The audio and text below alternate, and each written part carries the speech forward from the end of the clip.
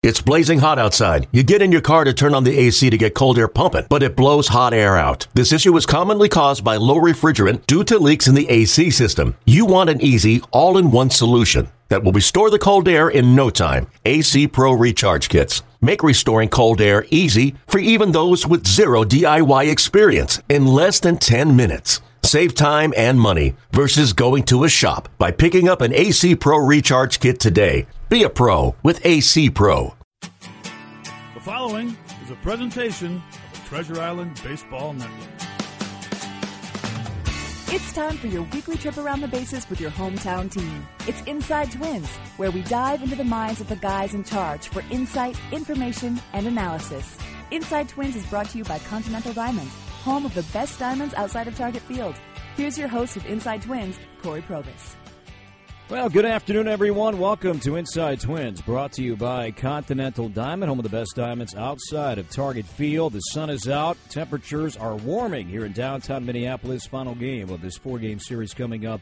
Twins and the Rangers. Twins at 52 and 56. The Rangers at 53 and 57. The pitching matchup for Game 4 today will feature Jose Barrios, 9 and 5, and Nick Martinez taking the spot of the now traded Yu Darvish. He is 3 and 4 ERA over 5. He will throw today for Texas. I'm Corey Provis. We thank you for joining us here for our Sunday program. And you can reach us in two ways: by email, InsideTwins@twinsbaseball.com, or on Twitter, #InsideTwins. And our guest on our Sunday program, the general manager of the Minnesota Twins, Thad Levine, who joins us for now on the phone, but Thad, shortly live in person, correct? That is accurate. En route and 2 minutes away. Construction sometimes, man, that's the thing. A lot of stuff in play with the Super Bowl coming up, so traffic can be a little havoc. But we thank you for calling in for now. We'll see you here in person here momentarily. But let's start with the Rangers, and they're here. You were on the trip back in late April. Is it odd to face them with all the years you had in Texas now and the role that you're in now with the Twins? You know, there's a lot of history. I've been there for 11 years, have a lot of very, very close friends, both in uniform and out of uniform with the Texas Rangers. And by and large, most of the players on that team are players that I participated on bringing into that franchise. So as much as I wish them well and I want to see those guys develop and progress, I sure don't want to see them do it against us. So it's not tough rooting against them, but when they're away from Minneapolis, I do follow them, and I want to watch their progress and see how they're doing throughout the course of the year. And I know it hasn't proven to be the year that they had planned for, but they tried to make the most of it at the trading deadline. Can you share a good Adrian Beltre story? Adrian is an absolute spectacular person. I think what you see on the field is authentic. He plays with youthful exuberance. I think it says 39 on the scoreboard, but you could pass him off for a 19-year-old very easily. One year, Adrian actually broke his left thumb and ended up playing for the next, I think, month and a half with effectively a broken thumb that he had to have repaired in the off season. So at third base, he caught almost every single ball on the outside of his glove, trapping it with his hand. And when he was swinging a bat, every time he swung and missed, you'd see him walk around the plate at least once or twice just to regain feeling in his hand. But it just is a testament of how much of a lion's heart this guy has. You guys see the playful exuberance on the field, but he also is one of those guys who just played through every sort of injury and pain that you could possibly imagine. It was that type of resiliency that I think he had that made him such a great leader to this day. Did you see that translate to other players at that time, and even reflecting back, guys who maybe were dealing with nicks and bumps and bruises, but heck, they saw Adrian play through a broken thumb, so why can't I play with a bum ankle right now? I think it was Adrian Beltre. I think it was Michael Young for that team, and I think it was Colby Lewis on the pitching side. Those three guys played through about everything, and they were blessed to be so talented that even at 70% of their ability, they were still better than any alternative that the Texas Rangers had at the time. I certainly think that inspired players out there to play through a lot of injuries that they otherwise may have at least asked for a day off, if not a DL stint. One more thought on the Rangers before we take our first break. And what was your role with and we saw Cole Hamels deal here last night. What was your role in bringing Cole to Texas and all that went into that acquisition a couple years back? I think that may have been John Daniels at his best. The team was, and I forget the exact numbers, but we were well under 500 at the time. I think we were 8 games out of first place. Everyone was pegging us to be a seller, and there was one man and one man only, and that was John Daniels, who stood up in the offices in Arlington, Texas, and said, I think we got a chance of winning the division, fellas. Let's start acting like it. We went out and got Cole Hamels, which was an extremely complex deal involving Ruben Amaro as the GM at the time, a lot of minor league players from the Texas Rangers, most of whom have now graduated to the big leagues for the Philadelphia Phillies and are doing quite well. But we set the tone at that point when, even maybe before our players believed, John Daniels started trumpeting, why not us? And just happenstance, we started really climbing the ladder after that deal. Houston faltered a little bit. We were able to win the American League West against really all odds at that point. Ostensibly, the move was made for 2016 and beyond, but we were quietly hopeful that it was going to impact the 2015 playoff race, and it did just that. We'll take our first break at Inside Twins. Thad Levine en route to join us here at Target Field in person. A lot to get to. We'll focus on the Twins. Some front office changes here this week, so a lot to dissect, and just the mood of the club since the team is back in town following the last West Coast road trip. Twins and the Rangers coming up about 1 hour from now. Barrios and Martinez for Game 4. Stick around, more of our Sunday program next on your home for Twins baseball. Hey, this is Jason Castro. You're listening to the home for the Minnesota Twins, Go 96.3. Welcome back to Inside Twins, brought to you by Continental Diamond, home of the best diamonds outside of Target Field. Twins and the Rangers in Game 4 coming up on, for now, a lovely day. A chance for rain later on, but hopefully the rain stays away. We can play this game uninterrupted. Corey Provis, and now in person, as promised, the GM Thad Levine. Nice work, man. That's a fancy transition. Started the traffic and hustled in during the commercial break. No, but thanks again for joining us on the show. But I do want to kind of shift gears now and get back to the Twins. And it was a wild week while the team was on the road. They come back home, and now you probably have some disappointed players about some of the moves that were made leading up to the deadline, and in fact at the deadline. Now that you see the guys in person, what has the dialogue been like from you, from Derek, with some of the guys in the clubhouse down the way from here?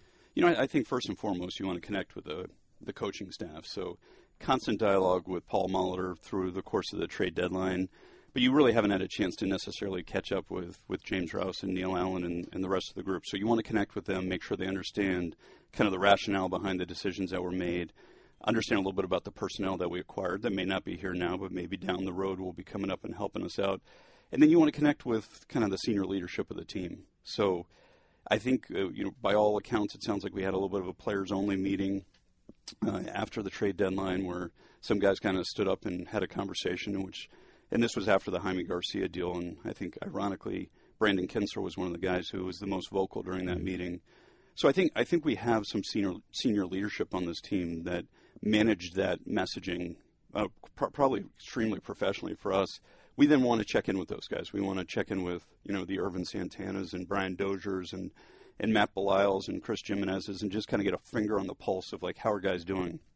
I had a chance to sit down with Taylor Rogers yesterday and ask him how he feels the composition and chemistry is in the bullpen now that Brandon has been, traded to the Washington Nationals. So you do care. You want to have that kind of dialogue.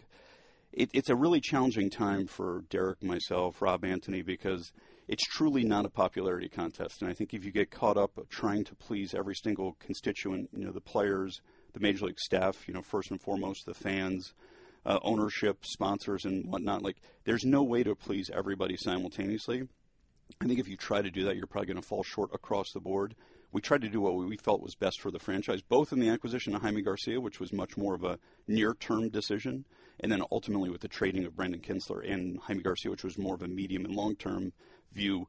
We hope they were all good baseball deals, definitely different viewpoints in those deals, but we weren't necessarily trying to please everybody. We were trying to do what we felt was best for the franchise, and that's something that Derek, myself, and Rob will be committed to throughout our tenure here. And when you say best interests of the franchise, you have to look not just to 2017. You're looking down the road, but the players down the way from here, they're thinking about only 2017. So is that a difficult dynamic because you just can't look, hey, for 2 months. You're thinking about 2, 3, 4 years down the road. Absolutely, and I think we never want them to lose sight of that.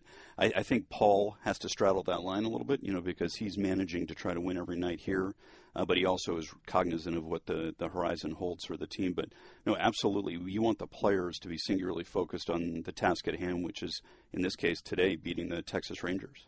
I guess the success that the Twins had the first 3.5 months of the season, hovering near 500, but certainly up there for the division lead, at times leading the division, if not a game or so back. Did that play havoc at times with your plans and your vision of what this team could be, just solely here in 2017? We welcome that havoc. Yeah. Anytime the team's a little bit further advanced than you expected, that's a blessing as far as I'm concerned. So, I think it was the confluence of us playing better and keeping, hot on the heels of the teams in the American League Central, and also a little bit of the Cleveland Indians, and to a lesser extent the Kansas City Royals just hadn't found their groove at all. I think the one thing that Derek and I kept talking to each other about is we hope that we see Cleveland and or Kansas City play their best baseball before the deadline rather than after the deadline. Now, they both did just that. They ended up both winning every single game in the week in which we faltered a little bit from the time we acquired Jaime Garcia to the time we traded Jaime Garcia. I think that's just what we were looking for, because what we didn't want to see is us continue to hang in there. Those teams kind of play middling baseball and then go off August and September. And then we realized that maybe we missed an opportunity to do some things that could have impacted this team in the near term. We'll take a break. Much more with Thad Levine next. Inside Twins continues live from Target Field on your home for Twins baseball. You're listening to the Modern Alternative Channel and your home for Twins baseball. Go 96.3. Welcome back. Inside Twins, brought to you by Continental Diamond, home of the best diamonds outside of Target Field. Corey Probus back alongside Twins GM Thad Levine. Some news, Thad, the last couple days, and the Star Tribune had this story, and the Pioneer Press, others as well. But the Twins have made some changes now with the front office. From Jack Goyne, and now some reports that some scouts were let go. Can you comment on that? And then I want to follow up with a different question, but just a general comment about the timing of some of these decisions here now in August. Yeah, so this is the really uncomfortable part of the transition and the change. Is the impact on human lives, and I think Derek and I don't take this lightly, and quite frankly, this is why we've been so methodical in this decision making. And I think we subscribe to a theory of if you normally want to measure twice and cut once, I think we're trying to measure 4 or 5 times.